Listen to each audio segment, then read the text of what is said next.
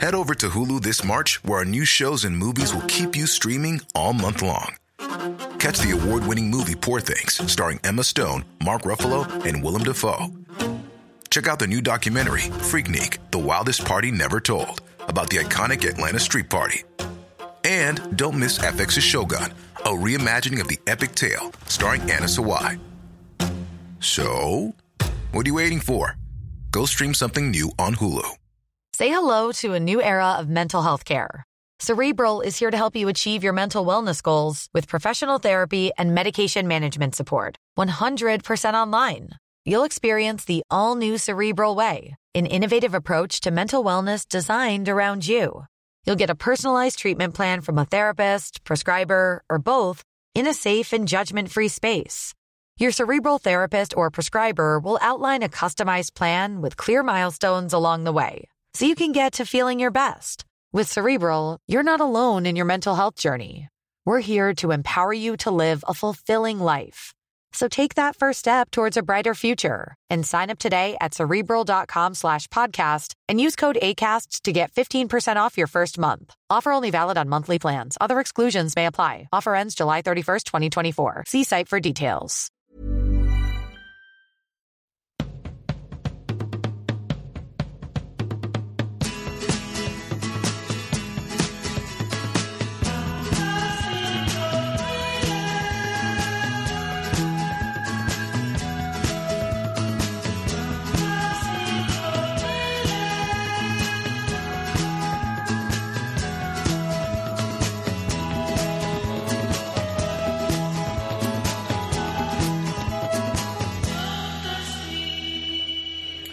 Hallå allihopa och välkomna till det andra avsnittet av Fantasipanelen med mig, David Sundin.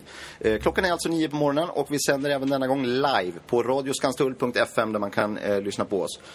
Och det här är alltså en radiostation och en restaurang på Regeringsgatan i Stockholm. Så man kan alltså komma hit, för det är öppet här, så man kan komma hit och äta sin frukost eller ta sin morgonfika och lyssna på vårt trams, är väl vad det är egentligen, samtidigt som man fikar. Eller så lyssnar man på det här som en podcast i efterhand, som många också gör.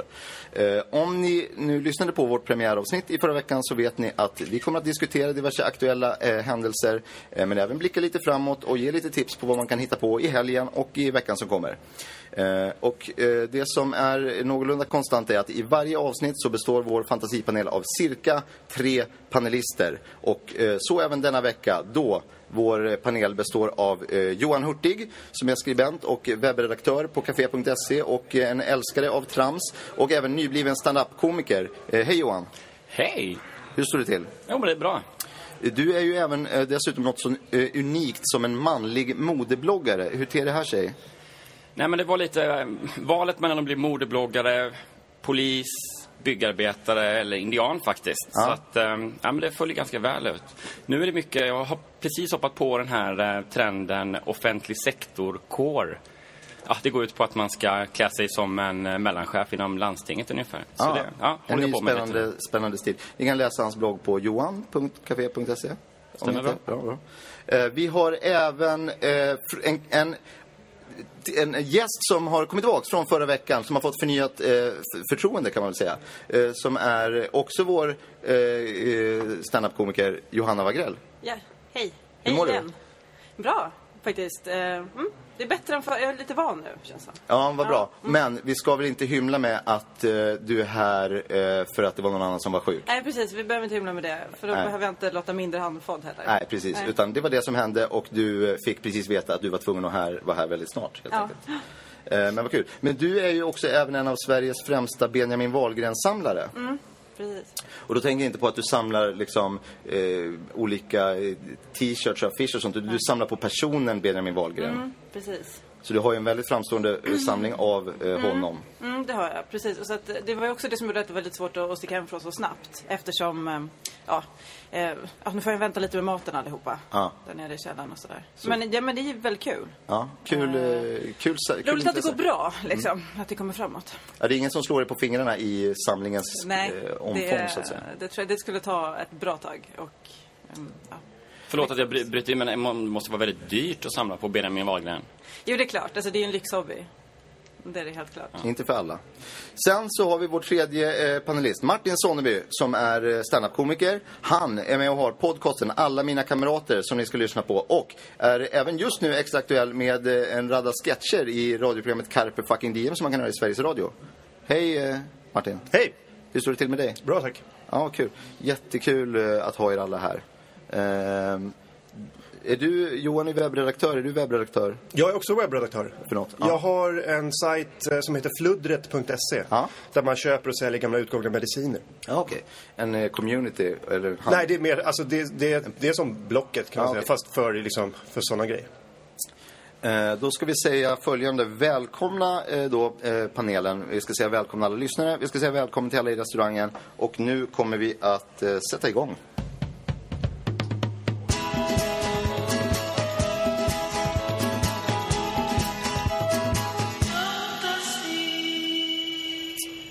Våren närmar sig med stormsteg. Det har varit den har backat lite här i Stockholm. Det har varit lite snö och sånt. Men den är på gång, tycker jag att det känns i luften.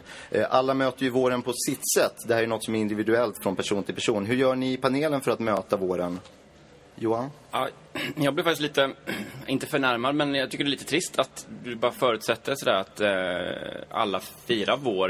Vi firar inte vår hos mig. Nej. Så att, jag tycker det är lite tråkigt sådär egentligen att samhällets syn på att våren, det är en självklar del. Nu kommer den igen och alla ska prata om den och liksom fira in den på sitt sätt. Att det är en kulturfråga, menar du? Liksom, att man tar för givet att alla firar vår? Ja, precis. Det är liksom svinjobbigt. Det är för sig sant. Alltså jag har aldrig tänkt på det på det sättet. Man bara tänker så här, nu är det vår. Nu firar alla vår. Så här. Och så går de ut och vårhandlar och gör saker med familjen som man gör till våren. Men det finns ju faktiskt folk i det här landet som inte gör det. Det kan vara av religiösa anledningar eller av andra ekonomiska, att man inte har råd att gå ut och möta våren helt enkelt. Ja. Jag tycker också det är mycket att folk blundar så fort det går förbi en lusekofta i juni. Att alla liksom blundar och tänker på något annat. För man vill inte ta in att det är så. Nej, nu är det vår och får alla acceptera det helt enkelt. Ja, jag tycker för min del att det är härligt med vår. Sådär. No offense, liksom. Nej. Men jag älskar det och tycker att jag gillar att kombinera den här grejen med att fira födelsedag liksom med frukost på sängen och bricka och, så här, och tända ljus. Och att fira in det här med vår och tända stor brasa. Så man går hem till någon, du vet, och så tänder man upp en stor brasa i deras sovrum. Ja, precis. Och så vaknar de och så sjunger man så här studentsånger från Uppsala. Jag tycker, alltså, man blir glad varje gång. Det är väldigt festligt. Ja, jag tycker det är jättehärligt. Sen kommer det alltid mycket folk också när man gör det. Alltså det blir som en folkfest, kan man säga. Jag brukar göra så. Jag brukar äta vårpizza och äta vårchips och vårdipp och dricka ganska mycket sen vårläsk. Så som jag gör, alltså, som sagt, det är individuellt för alla. Någon som hade något mer på våren? Ja, men jag tycker det, alltså, man behöver inte. Många åker ju bort och firar vår. Till ställen som kanske inte är så traditionellt våriga. Som Kenya och sådär. Så nu drar vi firar våren i Kenya. Ja, just det. Behöver inte vara särskilt mycket vår där. Men det är ändå skönt att komma bort lite. Jag kommer bort från den här pressen från familj och släkt att man ska fira vår tillsammans. Ja. Att man slipper det, utan man får vara liksom kanske den närmsta familjen då man väljer att vara med. Ja, det är också härligt. Jag brukar faktiskt göra så, att jag åker utomlands. Ja. Jag firar in våren utomlands. Vart brukar du ta vägen då? Ja, men det är södra Europa mest. Ja. Capri och sådär. Det där är ju vår redan. Ja, det är så himla vårigt hela tiden. Man kan ju åka nästan i november och så känns det vår. Ja, så kan man fira vår nästan året om. Ja, då blir vår nästan lite som en livsstil som man kan liksom fira när man vill då på något sätt. Ja, det får ju inte gå för långt, men absolut. Det är många som firar vår nästan året runt. Men hade jag bott där hade jag ju firat vår året runt, men det gör jag ju inte. Alltså bo där går ju inte, för de firar ju vår varenda dag. Det är omöjligt att bo på Capri. Ja. Man vill ändå ha våren som något speciellt. Om man firar det året runt, så då tar man ju udden lite av det. Det känns som att man vill bevara det här. Absolut. För oss är det ju så, som bara får vår liksom en gång om året. Men för dem är det mer naturligt, tror jag. De går ju omkring med studentmössor, alltså i stort sett året runt. Alltså i grupp, gubbar i grupp med studentmössor. Liksom. Våren är här, hurra, hurra, hurra. Så kan det låta. Ja. Det är många som är ensamma under våren, tror jag. När alla andra firar vår och sjunger och så sitter man där och man kanske inte har någon att fira vår med, eller man känner inte att man vågar fira vår kanske. Så. Ja, absolut. De ska man ju faktiskt också tänka på. Hörrni, vi ska gå vidare.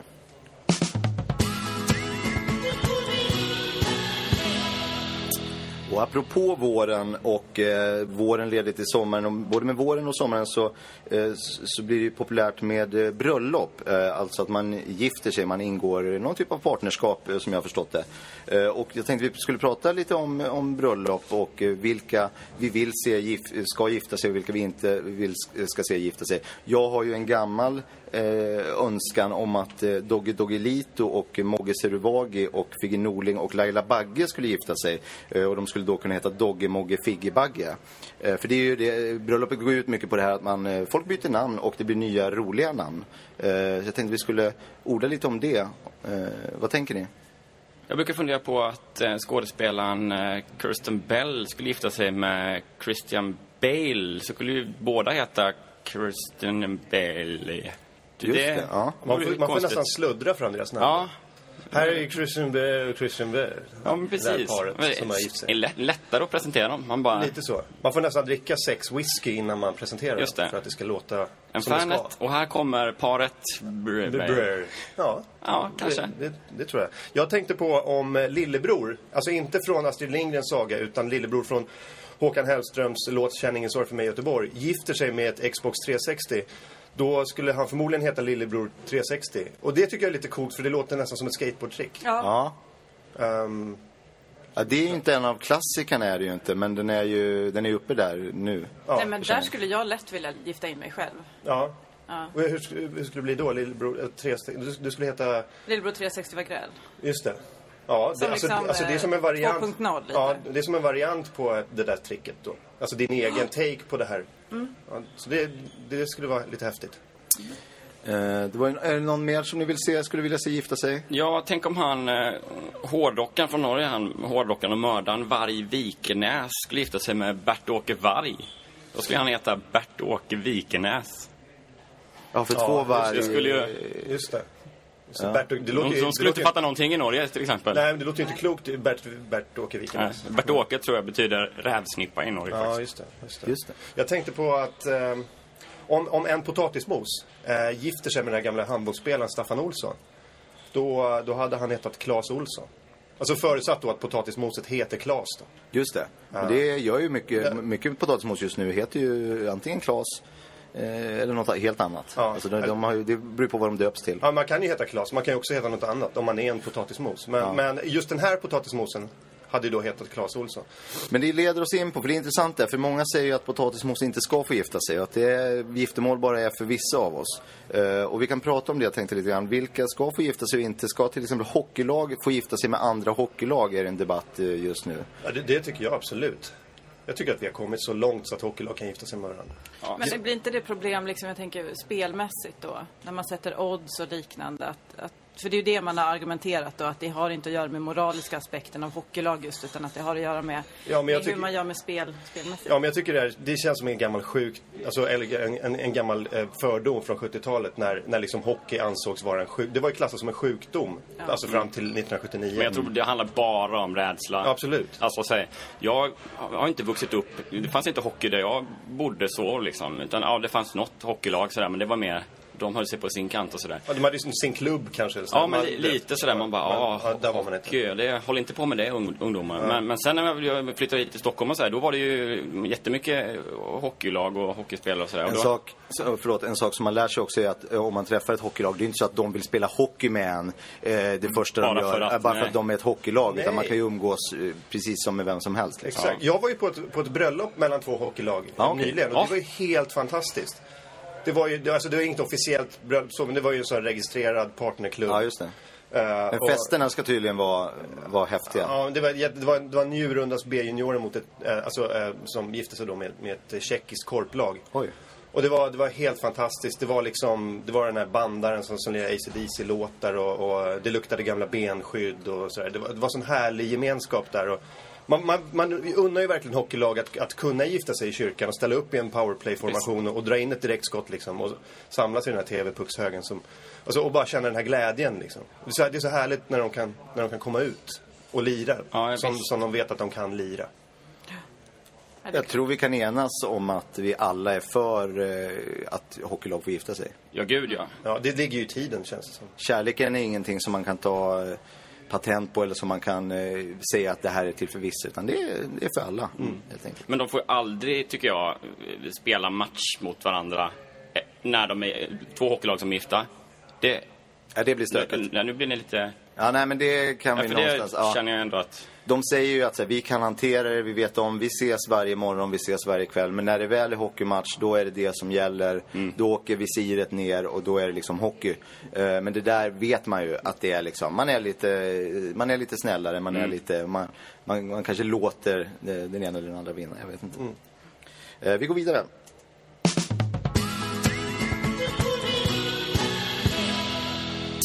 Det börjar ju dra ihop sig till val nu också, och jag tänkte kolla av med panelen här. Lyssnar ni, hänger ni med i debatterna? Lyssnar ni, läser ni nyheter mycket och kollar vad de olika vill? Eller vet ni redan nu om ni kommer att rösta på bandeljärerna eller på pickadorerna?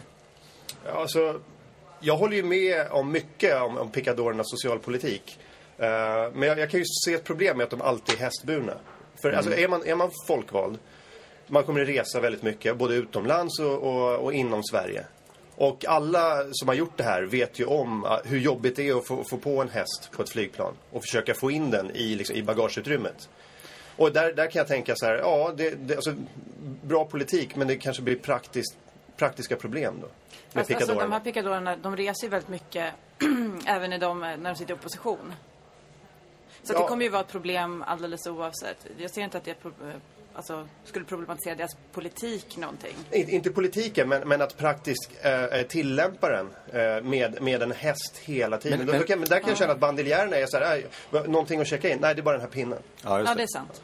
Men om vi bortser från det, vilket ju det kan vara relevant, men också snudd på irrelevant. Vad tycker du om deras åsikter? Alltså, jag håller med om väldigt mycket. Sen kan jag tycka att de har blivit lite förlegade och sådär, möjligtvis. Om de behöver förnya sig, men politikmässigt så hade jag nog röstat på pickadorerna. Men de känns lite, som sagt, sådär. Bandeljärerna känns mer som att de har, förutom den här synen på friskolor och italienska desserter, så tycker jag att de kanske hade gjort ett bättre jobb. Vill de avskaffa italienska desserter? Eller? Jag såg inte debatten här, så jag vet inte riktigt.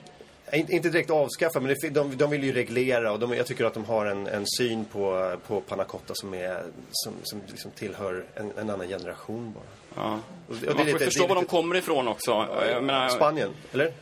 Ja, det tror jag. Ja. Och där kanske panna cotta passar inte liksom i solen och sådär, så att... Det är för sig sant. Men det är de grejerna man väger. Det jag kan tycka är lite tråkigt är den här att de tycker ändå så himla lika. Det är klart det finns ju stora skillnader också, men de tycker framförallt om det här med att jaga tjuren och hela den biten. Ja. Det är så alltså det känns, kan inte någon liksom välja bort tjuren? Alltså våga säga någonting lite så här negativt om tjuren. Ja, precis. Sticka ut lite. Sticka ut hakan och säga, nej men i år kanske inte tjur. För att det tycker jag känns så himla tråkigt att vi alla liksom går mot samma. Absolut, och efter att ha haft ett matadorstyre i stort sett hundratals år. Liksom, att det alltid varit han som styr. Så känns det mer som att men det funkar ju inte. Stick ut lite, som du säger, och pröva någonting nytt. Våga ta ut svängarna. Vi kanske ska sätta de här spjuten i en hare istället. Ja, absolut. Harfäktning. Ja. Det handlar inte bara om längden på pinnen, så att säga. Det handlar om vad man gör med pinnen. Exakt. Det är det pickadorernas, väl deras vallöfte lite grann. Eller slogan. Ja, lite så. Det handlar inte om längden på pinnen. Det är vad man gör med den. Ja, precis. Och de hade också någon så här, och vi kan visst checka in en häst. Precis. Och bandeljärernas slogan... jag tror bandeljärerna gör det goda godare eller någonting i den stilen. Och rösta på oss för fan, varför inte det? Har ju också varit uppe en större kampanj som de har kört länge också. Då går vi vidare.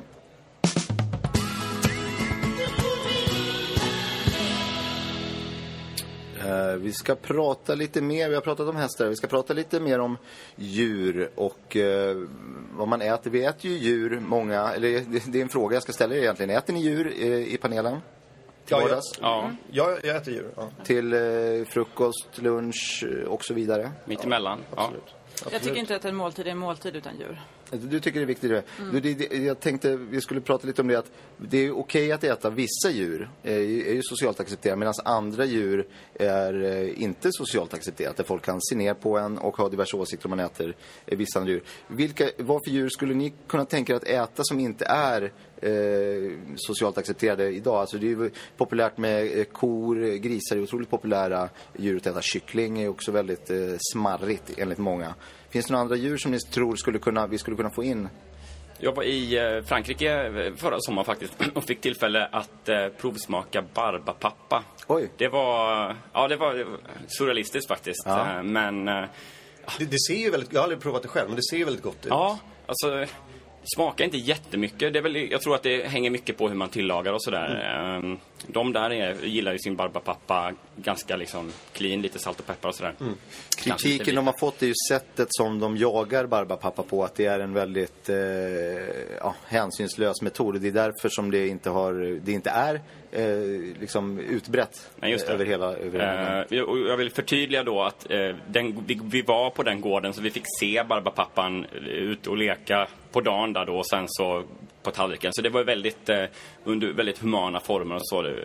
Det kändes ändå att det hjälper liksom. Ja. Jag har ju sett i såna här matlagningsprogram att när de lagar till en barbapapa så kan barbapappan då anta formen av en viss mat och sådär. Och det tycker jag är häftigt. Just att liksom, precis innan då man har ihjäl barbapappan så blir den som en sån här T-bone eller någonting sådär. Det är unikt egentligen. Jag vet inte något annat djur som gör det. Nej, det är precis unikt för barbapappan. Johanna, någonting som du skulle kunna vara intresserad av att äta som inte så att säga står på menyerna idag? Ja, mycket som är dvärgväxt. Tänker du på evåker? Till exempel. Ja. Till exempel. Det är en liten kortare björn. Ja, precis. De ser ju väldigt smakrika ut ändå, tycker jag. Och där finns det också visst hymlande från. Varför ska man inte äta dem? För att de är gulliga då? Nej. Eftersom man äter Chewbaccas och så vidare. Då kan man väl lika gärna äta en liten evok. Jag tror att också det som... jättesmå söta kattungar. Ja, tycker jag också vi kan börja liksom slänga ner stekpannan. Det som talar för det är ju att smaken sägs ju koncentreras för att de är så pass små, men smaken är tydligen konstant i ett djur och människor, så att ju mer man växer desto mer så att säga sprids smakerna ut. Så ett väldigt litet djur, en småfågel, smakar ju som en kyckling men i en väldigt koncentrerad form. Så att bara stoppa in en liten sparv så där i munnen ska tydligen vara en riktig smakexplosion. Det är ju många som säger att stekta sparvar inte flyger in i munnen på en. Men det gör de ju. Det har jag sett. Och det är jättehärligt. När det flyger in en stekt sparv bara sådär. Som flyger rakt in i munnen. Ja, när man råkar gäspa och så bara får man en munsbit. Det är alltid härligt. Jag har ju jag gillar ju stora djur. Men i och med att jag gillar att äta ensam också så blir det så, alltså det är ett moraliskt dilemma sådär. Ska man liksom äta en hel giraff? Och så, men när man är själv, det blir så mycket spill. Det blir matlådor i ett halvår. Ja, eller så måste man ju slänga väldigt mycket. Och det känns ju inget bra liksom. Alltså giraffen har ju traditionellt varit ett buffédjur. Men där tycker jag att det är ett väldigt bra tillfälle där man äter barnen istället. Barngirafferna. Ja, förvisso. För att inte få så mycket spill och för att få de här koncentrerade smakerna. Ja. Sen kan man ju också ta det som blir över och koka fond på sen. För att ändå utnyttja så mycket som möjligt av djuret. Det är bra tips. Ja, lite miljötips från Johan. Jag tror vi kan eventuellt gå vidare. Eller skalman, är det något ni skulle kunna, om det serverades här på restaurangen till exempel? Jag äter inte skal. Man. Så för mig är det... Är det för att du är skalmansallergiker eller är du... Ja, dels det. Jag äter ju fisk men inte skalman då. Ja. Jag tycker det är så pilligt att hålla på. Alltså, jag gillar smaken av skalman. Men jag vet inte riktigt, det är alltså så svårt. Hur ska man börja få bort liksom, skalbiten? Jag tycker det är lite svårt faktiskt. Jag älskar skalman, jag äter året runt. Jag skiter i det här. Det är ju säsong en gång om året i september. Men det brukar jag strunta i att äta skalman året då. Och du kan sitta liksom i januari och bara äta skalman. Ja, kolla lite på tv och käka skalman. Tennstopet har ju sin stora skalman kväll en gång om året och alla entusiaster samlas och äter skalman och sjunger olika skalmansånger. Skalman och så gungar i takt och dricker snaps. Jag äter inte själv, men skalmansplatå ser ju faktiskt otroligt gott ut. Det vet ju säkert du. Ja, Ja, det är min favorit. Det är det, ja. Vad har du till vad har du för tillbehör? Personligen äter jag bara Skalman som det är. Ja. Men många har ju kanske någon aioli eller ketchup till. Jag har hört att dunderhonung ska vara fantastiskt i Skalman. Stämmer det? Jag har inte testat. Jag tycker att det är tråkigt att förstöra Skalman. Ja. Alltså jag tycker Skalman i sig själv, helst rå, är absolut goda. Ja. Det ni inte får glömma är ju, så vi inte uppmanar folk, det är att man får ju väldigt ont i magen av dunderhonung. Det är sant. Så att vissa tycker om det. Men det gör väldigt ont. Många tycker att det är värt det. Liksom de är så här, jag vet att jag kommer få ont i magen i 3 dagar. Men gud vad gott det är. Ja, det är samma varje år på Skalmanfesten. Man sitter där, bara en liten dunderhonung. Och sen så plötsligt så alla sitter och vrider sig och tar sig för magen. Aj. Utom en jävel, Bamse. Ja. Han moffar i sig där, en jävel. Ja, visst. Gott folk, vi går vidare.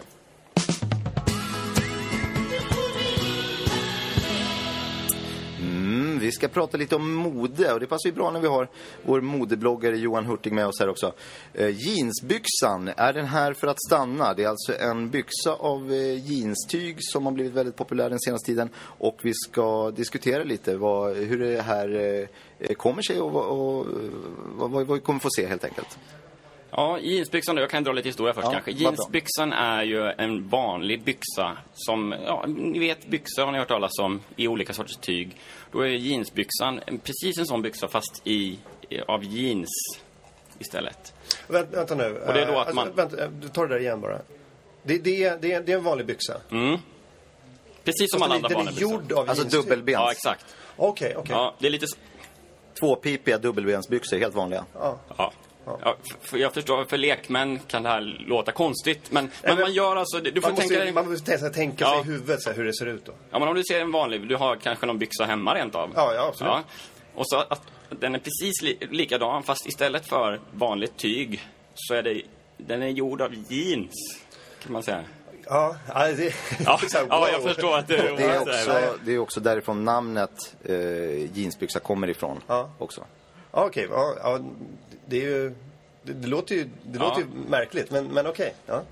Ja, tydligen var det en man som hette Jeans. Han hade då tagit det här namnet från det material som man gör byxorna av. Och så gjorde han byxor av det och gav då namn till Jeans Eriksson. Jeansbyxorna, ja, precis.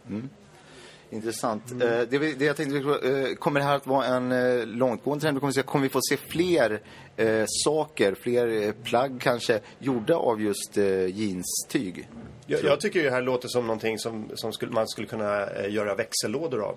Ja. Rätta mig om jag har fel, men bara känslan säger att antingen växellådor då, eller getfoder kanske. Alltså denim gearbox tänker du på? Någonting i den stilen.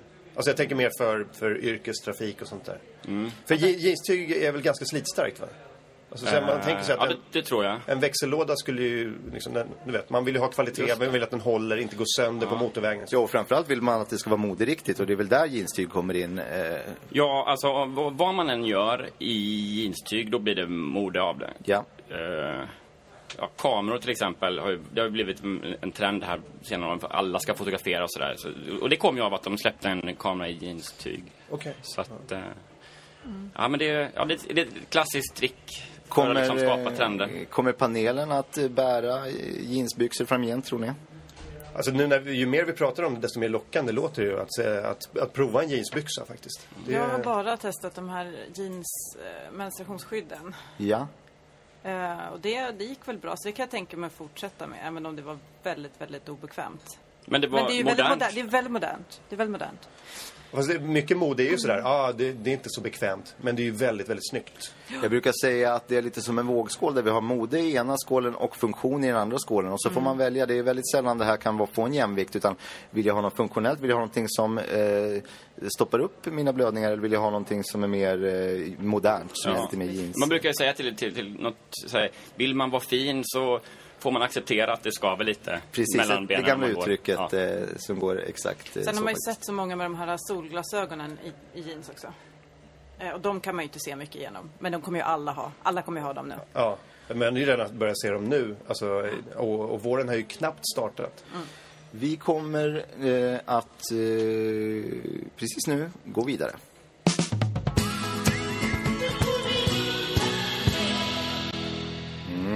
Det är ju mycket krig runt om i världen, hör vi det rapporteras om mycket i media just nu. Och vi tänkte att diskutera lite, vad kan vi göra för att få ett stopp på krigen runt om i världen? Se om vi kommer fram till någon lösning. Vad tänker ni spontant innan vi... Jag tycker nog att fler av dem som krigar borde försöka liksom hålla saker för sig själva och inom sig själva lite grann. Jag är så här, om jag går på gatan och liksom, någon går emot mig, knuffas eller sån här, jag blir liksom förbannad. Så första reaktionen är, nu ska jag bråka med, nu är det krig, fan. Ja. Men så sansar jag mig och liksom lägger det inom mig istället. Och så går det över. Så kan man göra. Så tänker jag att om alla gör det så... Ja, då löser vi. Ta upp det på hemmaplan kan man egentligen sammanfatta det som. Lägg locket på och så får ni bråka hemma. Ja, nu lägger vi locket på med krig. En idé som jag var inne på var lite att man skulle tala ut istället för att kriga. Att man, vad är liksom grundproblemet? Man talar ut om det, reder ut och sen så kan man gå vidare därifrån. Det blir så kontraproduktivt med krig. Alltså istället för att sätta sig och bara som två människor och som du säger, tala ut om vad är ditt problem egentligen? Hur kan vi lösa det här? Så ska man börja skicka in pansartrupper över olika gränser. Det är dyrt, det är onödigt. Absolut. Det ställer till det stökar ner. Det blir så kontraproduktivt. Det är så väldigt mycket som ska liksom fixas då efter ett riktigt krig då. Istället för att bara prata. Ja, det är bättre med ett vanligt samtal. Jag kanske säger till dig, jag vill jättemycket det här, kanske ta ditt land. Och du säger, men jag vill jättemycket inte att du ska göra det. Och då kanske jag säger, men jag tänker komma med en massa soldater annars om du inte är okej med det. Och då säger du, men då tar jag fram mina soldater. Ja, och då säger jag kanske att, men nu gör vi det. Och så, det där jag har en idé, det är att alla får glass. Ja, just det. Det kan ju hjälpa. Precis där så kommer någon och säger stopp. Ja, alla får glass. Nu kommer mina soldater med glass till dina andra soldater. Ja. Jag är principiellt mot ett förbud. Alltså många säger så här, vi ska förbjuda krig. Men jag tror inte på ett förbud. Jag tror inte på att göra de krigsherrarna som håller på med det här till brottslingar. Utan det är ju snarare vård man behöver då. Ja, precis. Det är som vilken sjukdom som helst. Absolut. Och sen de argumenten man har, det här liksom att det här med att det var en kille som var med i ett krig och sen fick han en psykos och så har han legat på sjukan sen dess liksom. Det där är ju bara alltså jag vet ju många som har varit i krig flera gånger och det är inte farligare än någonting annat egentligen. Nej, man måste ju våga prata om det liksom, att normalisera det på något sätt. Det är väl inget... Alltså du inte skämmas för att du varit med i krig. Nej, men vissa håller ju på med krig och andra liksom firar ju vår på Capri. Alltså det blir så konstigt när man pratar om krig som en sån här wow, det är bara de som håller på med liksom. Vi ska återvända till veckans ämnen alldeles strax, men först så ska vi lyssna på lite tips från panelen.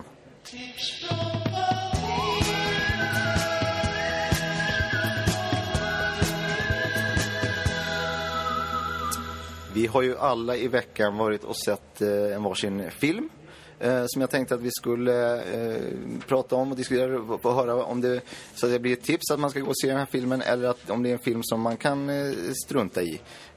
Vi börjar med Johan, vad har du sett för film? Jag har sett en modefilm faktiskt. Ja. Det är lite kul. Den heter då Den bruna skjortan. Ja. En film som är baserad på en overklig händelse. Handlingen är kort då.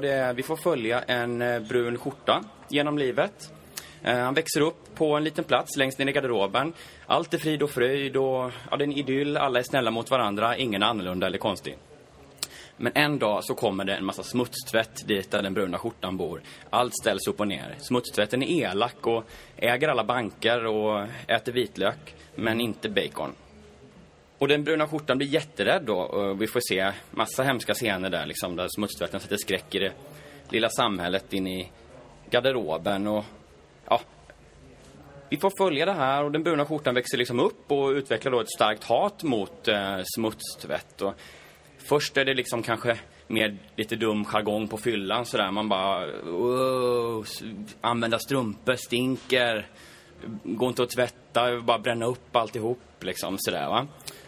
Men sen blir det allvar av det hela och den bruna skjortan bestämmer sig för att bilda ett politiskt parti och pillar ihop ett helt partiprogram där. de vill bli av med den främmande smutstvätten en gång för alla då, får vi se. Det är ganska obehagliga scener. Sen när det val då så vinner faktiskt den bruna skjortans parti med över 100% av rösterna. Och den bruna skjortan blir kung och statsminister och bestämmer då att smutstvätten ska liksom mosas ner i en sån där klädinsamlingslåda till Afrika. Fast i och med att det då bara är en hög med kläder i en garderob så blir det ju ingenting med det såklart. Den bruna skjortan är en lite allvarligare film av regissören Ulf Malmros som vi mest känner från gamla komedier som Ut med packet och Vi hade i alla fall tur med lägret. Det är jättekul dialog i den här filmen. Men det är vi vana vid från hans filmer. Ja, precis. Men framförallt är det ju ett väldigt tydligt och starkt bildspråk. Det är ju bara en bild av en skjorta och lite smutstvätt i en garderob då. Så man får ju väldigt mycket tid att tänka efter på vad det är för samhälle vi vill leva i egentligen. Och så. Det blir 2 timmar, det blir lite enformigt. Det får jag ju verkligen, det får jag säga. Jag tycker att den var sådär. Men Soran Ismail är bra. Och jag ger filmen 3 brinnande kors av 5 i betyg. Det som är intressant med den här filmen, som jag har förstått, är att den inte har några historiska eller politiska paralleller, utan det är så att säga en helt fristående historia. Ja, alltså om jag ska vara ärlig så är det ju en bild på lite kläder i en garderob då i 2 timmar. Så att, det är ju verkligen en viljans triumf att kunna göra en sån film med så begränsade medel. Att han har verkligen skalat av allting som jag har förstått. Ja, just det. Jag tror att historierna går lite isär. Antingen så en del säger att han har fått belåna liksom hus och hela företaget och så för att kunna finansiera den här. Elaka tungor säger att han mest glömde kameran på hemma ett tag. Och filmade in i garderoben. Ja, precis. Ja. Och sen han dubbat den själv. De säger inte så mycket. Heller, det är spännande sådär med filmer där man får göra mycket av historien själv i sitt eget huvud, använda fantasin. Ja. Det är väldigt populärt. Martin, vad har du sett för film? Ja, ni känner säkert till den här dokumentären Searching for Sugar Man. Just det. Som fick en Guldbagge och en Oscar och väldigt mycket framgång förra året. Och det ni kanske inte visste var att det fanns ju ett dokumentärteam bakom dokumentärteamet till Searching for Sugar Man. Som liksom filmade hur den här filmen gick till. Den filmen blev ju inget bra. Men det många inte vet nu är ju att det fanns ett dokumentärteam bakom dem. Som filmade dokumentärteamet som filmade dokumentären Searching for Sugar Man. Hur blev den då? Och det är den filmen jag ska prata om. Det är ju en riktig höjdare. Searching for dokumentärteam heter den. Det som är intressant med den är att den är oerhört laddad och man känner ju uppgivenheten och desperationen i den här filmen, för att huvudpersonen i den här filmen då, skriptan, har ju ett jättekontrakt. Och det bara tickar ju pengar. Den här skriptan dyker upp till inspelningen, kan inte sina repliker och hon vet ju inte vem Searching for Sugar Man är och sånt där, och har liksom ingen riktig koll. Så regissören får ju ta henne då på en båttur och förklara vad det här handlar om liksom. Och samtidigt så har du ju ett team på 800 människor bakom då som ska som bara står och väntar och tickar pengar. Men den är ju jätteintressant eftersom man ser ju en dokumentär av en dokumentär av en dokumentär. Och så tänker man så här, dels vad oerhört många steg vi är från den ursprungliga storyn. Och dels när blir en story i sig själv, så att säga. Hur många steg måste man gå bort från originalet för att det ska bli en egen historia. Och dels var det så här, vem okejade den här idén? Undrar man ju också. Var det Hasse på Filminstitutet? Så här. Och den känslan går ju igenom hela filmen. Och sen ryktas det också om att det finns en bakomfilm av den här filmen som är filmad av en produktionsassistent med en iPhone. Men den har ju inte dykt upp eller sådär. Men det ryktas ju om att det skulle vara för de verkliga konnässörerna. Ja, det är ju verkligen en sån artfilm. Ja, men jag hör, var det inte snack om att den skulle premiärvisas på Way Out West Ja, om de hittar den, eller jag minns inte riktigt vad... Ja, möjligtvis att det kanske står någon med en iPhone i någon publik på någon konsert och visar upp den. Och kolla kanske på den själv. Ja, precis. Eller kanske visar en kompis eller så. Det kanske blir en sån visning då. Men det är inte den vi ska prata om. Vi ska ju prata om den här tredje dokumentären. Tredje lagret av dokumentär. Men den är väldigt, väldigt gripande. Och man ser ju verkligen hur mycket de kämpar med att få till det här. För den här, alltså Searching for Sugar Man gjordes ju kanske för 100 000 kronor. Den här kostade då $180 miljoner att spela in. Så det är en helt annan nivå av produktion. Ja, och den tog ju oerhört lång tid och det blev förseningar och sånt. Vill du ge något betyg till filmen slutligen? Alltså jag vill inte sätta siffror på en sån här märklig film. Men du kan dela ut färg till exempel. Men jag skulle ju säga att det är en känsla av att man sitter i ett badkar. Ja. Det är mitt betyg. Det är ett bra betyg, ett ganska bra betyg faktiskt. Johanna, du var ju tvungen, ett inhopp, du var ju tvungen att se en film på vägen hit faktiskt. Nej men precis, jag tittade lite på den här Trasan och bananer och andra rituella mord. Som, vi egentligen handlar om Trasan och bananer som vi alla känner till och storyn kring det och andra rituella mord i samma region. Väldigt obehaglig. Han ju bara se början så att han vill egentligen bara höra hela den visan så att säga. Men det var ju kul. Tycker jag. Vilka är det som spelar Trasan respektive Bananer? Det är Fredrik och Filippa Reinfeldt. Just det. Det är ju spännande. Det är väl nästan, är det deras första film tillsammans? I alla fall liksom professionellt. Ja. Jag hade ju den här... Ja, just det. Det är en liten, som alla har sett. Ja, precis, men ingen pratar om. Nej, exakt. Det är en liten återförening mellan dem kan man säga. Ja, precis. Och där har vi något som är väldigt bra också. Att de behöver inte byta namn. För de blir ju inte så tokigt. När de gifter sig. Om de skulle gifta sig. Båda heter ju Reinfeldt. Ja, för att återknyta. Vad är oddsen? Ja. Precis. Ja. Vill du ge ett betyg till filmen? Ja, absolut. Den får 5 av mig. Den är jättebra. Du har inget problem med att ge ut en siffra i betyg? Nej, absolut inte. Just för den här typen av... Jag förstår ju den här typen av artfilm som du har sett. Liksom, att det är Martin har sett som kan bli svår att betygsätta på det sättet. Men det här är ju en väldigt tydlig story, så att säga. Du kände inte ens att... Jag menar, det räckte med början för en 5. Slutet kanske bara...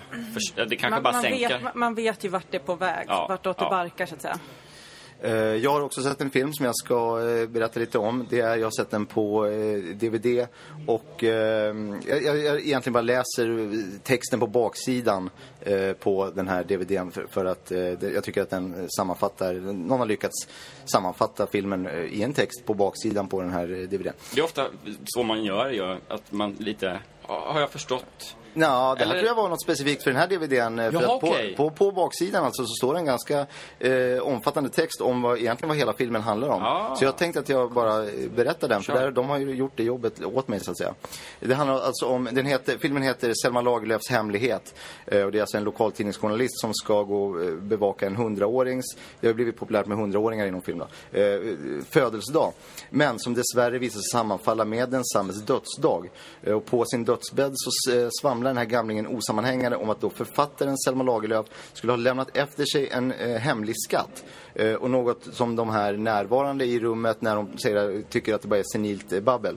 Men i alla fall, efter några dagar bestämmer sig lokaltidningsjournalisten för att forska vidare i det här samlet. Kan det ligga någon grund i att Selma Lagerlöf skulle ha en hemlig vän som hon inte kunde nämna i sitt testamente? Det finns ju ett rykte om att Selma Lagerlöf skulle vara lesbisk och därför inte kunde skriva det här i sitt testamente. Men lämnade ledtrådar då i sina böcker som leder till den här gömda skatten. Snart visar det sig att ingen av de andra som närvarat vid dödsbädden heller kunnat låta bli att ge sig in i ett intensivt detektivarbete. Samt att det till synes fromma Selma Lagerlöf-sällskapet hela tiden endast funnits till för att vara de som först hittar skatten och de skyr inga medel. Så det är en liten Da Vinci-kods historia det här. Väldigt actionfylld när det här börjar. Och det här går hela vägen till toppen. Alla känner till det här. Som du ofta gör. Ja, som det gör. Det går hela vägen upp till toppen. Och den här journalisten då är ute och letar, men blir hela tiden motarbetad av Selma Lagerlöf-sällskapet och de andra som var där. Det är en sköterska och lite andra karaktärer.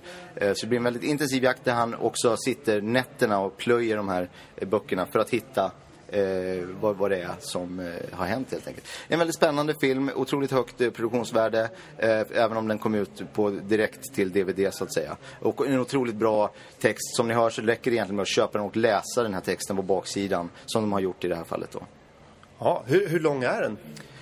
Jag har ju bara läst egentligen texten på baksidan. Den är ungefär så lång som jag sa den nu. Så Okej. Det är en lite kortare text. Men det kan man beta av på en eftermiddag. Ja, man kan ta med sig den på bussen och läsa. Man kan ta ur det här pappersarket i DVD-fodralet och bära den med sig och läsa den här filmen egentligen när man vill. Det är ett skönt sätt att liksom gå tillbaka till det ursprungliga sättet att se film. Precis. För det är så mycket nu med så här ljud och bild och sånt där. Liksom. Så och kan man se film på det här sättet. Det ska vara 3D-glasögon och green screens och så vidare. Det här är som film var förr. Man läser den på ett bit papper helt enkelt. Och så får man spela upp den i sin inre biograf för sig själv helt enkelt. Bortglömd konstform nästan. Vi stannar kvar vid våra tips. Vi kommer att ge lite aktivitetstips, saker som händer i helgen och i veckan. Till exempel ett klubbtips på restaurang Moonshine på Edamamegatan ska jag säga. Är det måndagsklubben Tisdagsklubben som kör. Där kommer DJ Salladsballe att spela de fetaste R&B-hitsen från framtiden. Tycker ni kan gå och kolla på. Jag har varit där tidigare. Väldigt häftig upplevelse. Någon annan som har något tips för något som händer? Ja, imorgon lördag stor utförsäljning av backhoppningsutrustning på Hasses Koriander och Sport i Länna. Och dessutom gratis ölkorv till alla kineser och sång och dans av Anki Baggers brorsa Hanki Bagger. Så det kan bli kul. Bra tips. Gratis nybörjarkurser är det hela helgen på Dansens hus här i Stockholm.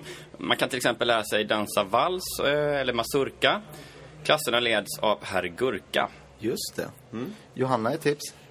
Ja, nu har ju Skansen åkt på turné så att de har nått vanadisplan. Och det blir björnar, järvar, grisar och gamla stugor med flerspråkiga tanter i. Det kostar 100 kronor och man kan gå runt tills barnen börjar gråta av trötthet. Just det, den stora Skansen-turnén som håller på året ut faktiskt. Där de har tagit Skansen på turné. Till Stadsparken kan man gå om man vill gå en kurs i att gräva hål åt andra. Där man även kommer själv få prova på att gräva ett hål åt andra. Så att det kommer finnas spadar till alla och utsatta stolpar där man alltså kan prova att gräva ett hål åt andra. Och det är inget mer än så, utan man gräver ett hål åt andra bara. Johan, ett tips. Och får också prova på, om man vill, att ramla i gropen. Nej, det här är en kurs eller prova på-upplevelse där man bara får prova på att gräva ett hål åt andra. Och det är det som händer. Stockholms rollspelsförening ordnar förintelse live på Nytorget på lördag. Kul för hela familjen och fri entré. Sen söndag har Akvarieföreningen på Härhagsvägen 25 i Enskede kombinerat houseklubb och auktion. Det blir lådvin och fruktbricka, gratis inträde men obligatorisk garderob som kostar 3 000 kronor. Det är 4:e gången Akvarieföreningen har houseauktion den här veckan och det kommer bli minst en till eftersom det är så populärt.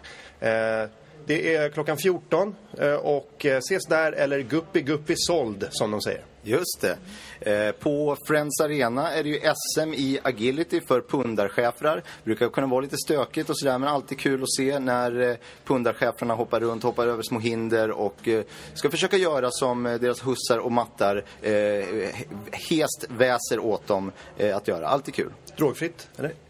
Det här är ett icke-drogfritt event. Okej. Sen har Harmyntas riksförbund årsstämma i helgen. Och det sker alltså på Bern Malonger. Just det. Jag skulle vilja påminna lite grann också om allmänna utedassdagen. Ja. Så att ingen glömmer det. Att sätta sig på utedasset nästa tisdag. Just det, då gäller det att ta fram utedasset i tid och helt enkelt se till att gå på det och se till så att det finns papper ordentligt så att ni inte blir sittande där veckan ut så att säga. Jag har så svårt att, det är alltid varje år är det alltid så här, ställer man fram utedasset eller tar man in utedasset? Det är så här, nu vet jättesvårt att hålla reda på. Där finns det ju en liten tumregel att man också ställer fram klockan, är det väl? Ja, det är någonting med klockan. Ena gången är det ju, man ställer fram klockan. Så kan man komma ihåg det. Ett till här då. Krille Andersson i Gubbängen har förfäcke ikväll. Robin och gubbarna kommer med bira och en flaska Fernet och kanske svänger Jonna och tjejgänget förbi också. Så får vi se om vi drar ut sen. Spännande. Var det slut på aktivitetstips så går vi vidare. Ja.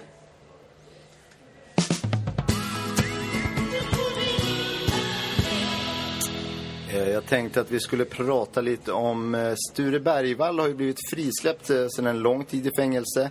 Han har ju ingen aning egentligen om vad vi har haft för oss här ute medan han har varit inlåst. Jag tänkte att vi skulle få ihop en liten lista på de saker som har hänt medans han satt i fängelse för att få honom up to date så att säga med de grejer som hänt. Och jag tänker bland annat på det här att Orcher till exempel har blivit socialt accepterad i samhället numera. När han åkte in så det helt annorlunda ut, men nu är det någonting som vi ser var och varannan dag. Jag jobbar ju med en Orch. Ja.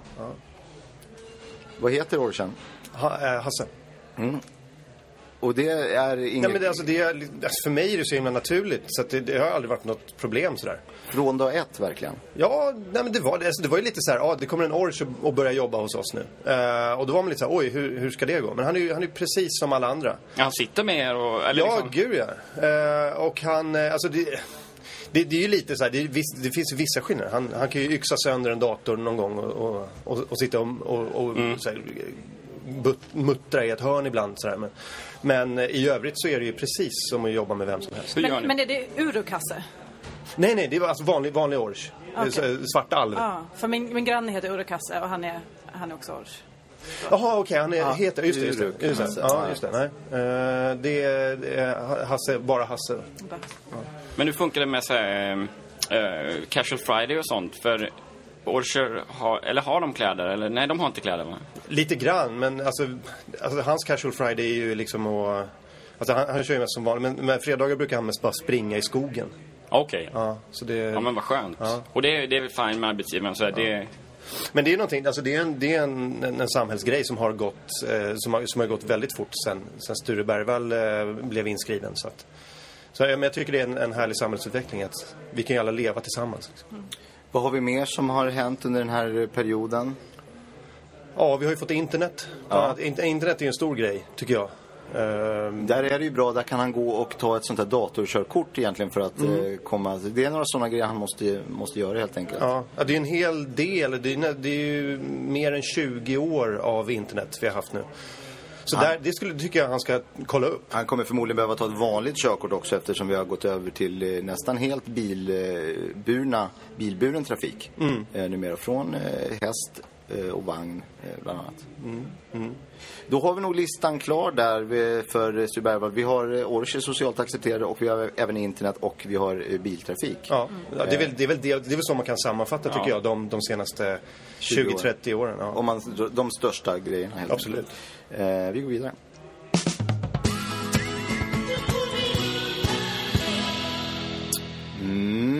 USAs svar på Afrodite. Dixie Chicks har varit här och haft konsert. Country har blivit väldigt hett den senaste tiden. Vi märker genom Avicii och hans countryinfluerade musik och även andras countryinfluerade musik och Gills tv-program som Gills Veranda, Gills bil och Gills garage där hon har sin bil. Är ju 3 populära program som går på tv just nu. Vad tror vi att vi kommer att märka mer den här countryframfarten i vår vardag? Jag har ju väldigt mycket så här howdy partner när jag är hos gynekologen. Howdy partner? Ja, det har jag inte hört innan.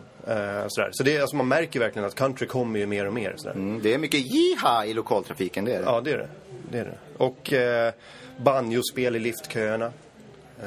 Banjo, det är alltså en klassisk gitarrtrumma. Precis.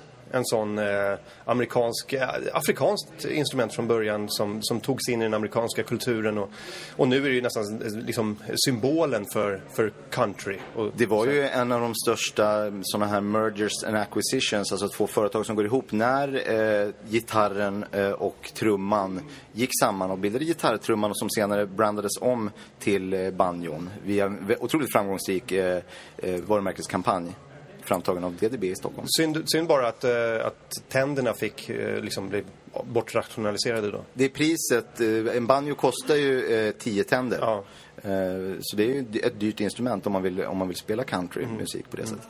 Nu kommer jag låta som en jättegammal gubbe, men på min tid när jag var ung, då höll man sin country för sig själv. Det var liksom inget som man gick runt med på stan eller egentligen inte pratade högt om. Man höll sig på sin country helt enkelt. Ja, håll gärna på med country, men gör det hemma.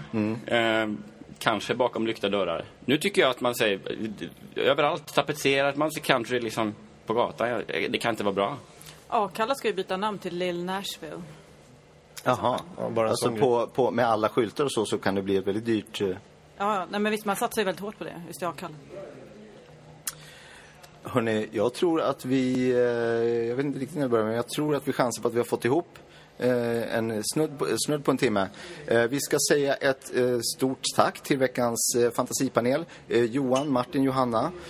Om ni går in på vår hemsida på fantasipanelen.se så kan ni följa alla de här på Twitter där jag kommer att lägga upp små länkar. Glöm nu inte att prenumerera på det här som podcast om ni har missat att lyssna live på radioskanstull.fm. Så gå in på det här på iTunes eller på datan eller hur man nu gör, och där kan man också lämna ett litet betyg eller lämna ett avtryck i cyberrymden och lämna en recension eller betyg. Nästa vecka, jag ska fan inte säga vilka som är med nästa vecka för att det blir så krångligt när det inte blir som man har tänkt sig. Men jag kommer att meddela det här på något sätt. Om inte annat kommer ni få höra det i nästa program. Gilla gärna Fantasipanelen på Facebook, på facebook.com/fantasipanelen, så kommer ni att få veta lite vad som händer. Och skulle det vara någonting extra viktigt så kan ni mejla det till mig på david@fantasipanelen.se, och man kan följa, förutom oss som har varit med, som sagt ni kan hitta på hemsidan, så kan man även följa Fantasipanelen på Twitter på @fantasipanelen då. Vår fina logotyp är gjord av Martin Löfqvist och den otroligt vackra musiken framfördes av Max Grundström. Jag heter David Sundin, men nu måste vi gå in och äta.